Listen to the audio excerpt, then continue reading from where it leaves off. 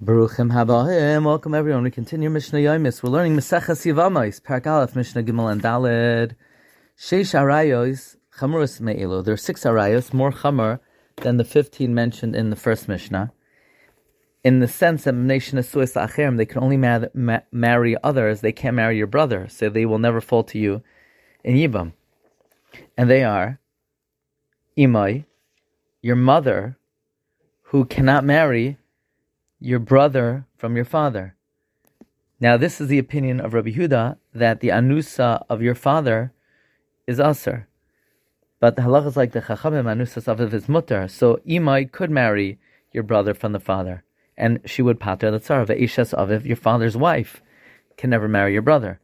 Ve'achos aviv, your father's sister can never marry your brother. Achos me aviv, your sister from your father can never marry your brother. Ve'ishes achi aviv, the wife of your father's brother can never marry your brother from the father. Ve'ishes achiv me aviv, and the wife of your brother from your father can never marry a brother from your father. So these arayos are more chamer than the 15 in the first Mishnah. Now Beis Shammai matirin hatzarais. Beis Shammai allows the tzarais of the 15 arayos to marry la'achim, to marry the brothers. Beis Shammai does not hold of the drash of litzra, or Beis Hillel ma'oisrim. Beis Hillel, like we mentioned in the Mishnah Aleph, prohibits. Choltzu, if you do chalitza to the tzara of an erva, Beis Shammai poison, Beis Shammai disqualifies the woman min hakahuna from kahuna, because this woman fell to you in Yibam, and you did a legitimate chalitza, and therefore she's disqualified from kahuna. Beis Hillel machshirin. Beis Hillel says this is not a chalitza, because the woman was exempted from chalitza, because she was patered being a tzar serva. Nisyabimu, if you did Yibam to a tzar serva, Beis Shammai machshirin. Beis Shammai says that this woman can marry a kohen because she did Yibam properly. Beis Hillel poislan.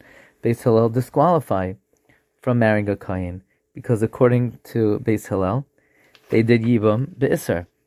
Afal pisha elu oisin me'elu matirin. Even though Beis Hillel asers tzaros of arayos to do Yibam, and Beis Shammai maters elu poislan elu machshirin, that Beis Shammai pasels the woman who you did chalitza to if she's a tzar serva, and Beis Hillel is machsher. Le'nimnu Beis Shammai milisa nashim Beis Hillel. The house of Shammai did not refrain from marrying women from Beis Hillel, u'v'loi Beis Hillel mi Beis Shammai, and not vice versa. Because even though potentially Beis Hillel would treat the offspring of a tzar serva as a mamzer, nevertheless they would marry into each other. The Gemara explains the reason in Yevamos daf Yadaled, because they would notify each other. Kal hataharos v'hatumais shahayu elu matarin ve'elu matamin. All tarais and tumais that some held were tahar and some held were tamei never led to any separation, or never led to any pirud. Lo nimnu oisin tarais elu agam elu. They didn't refrain from borrowing kalim, because again they would let each other know what their personal standard was. Wishing everyone a wonderful day.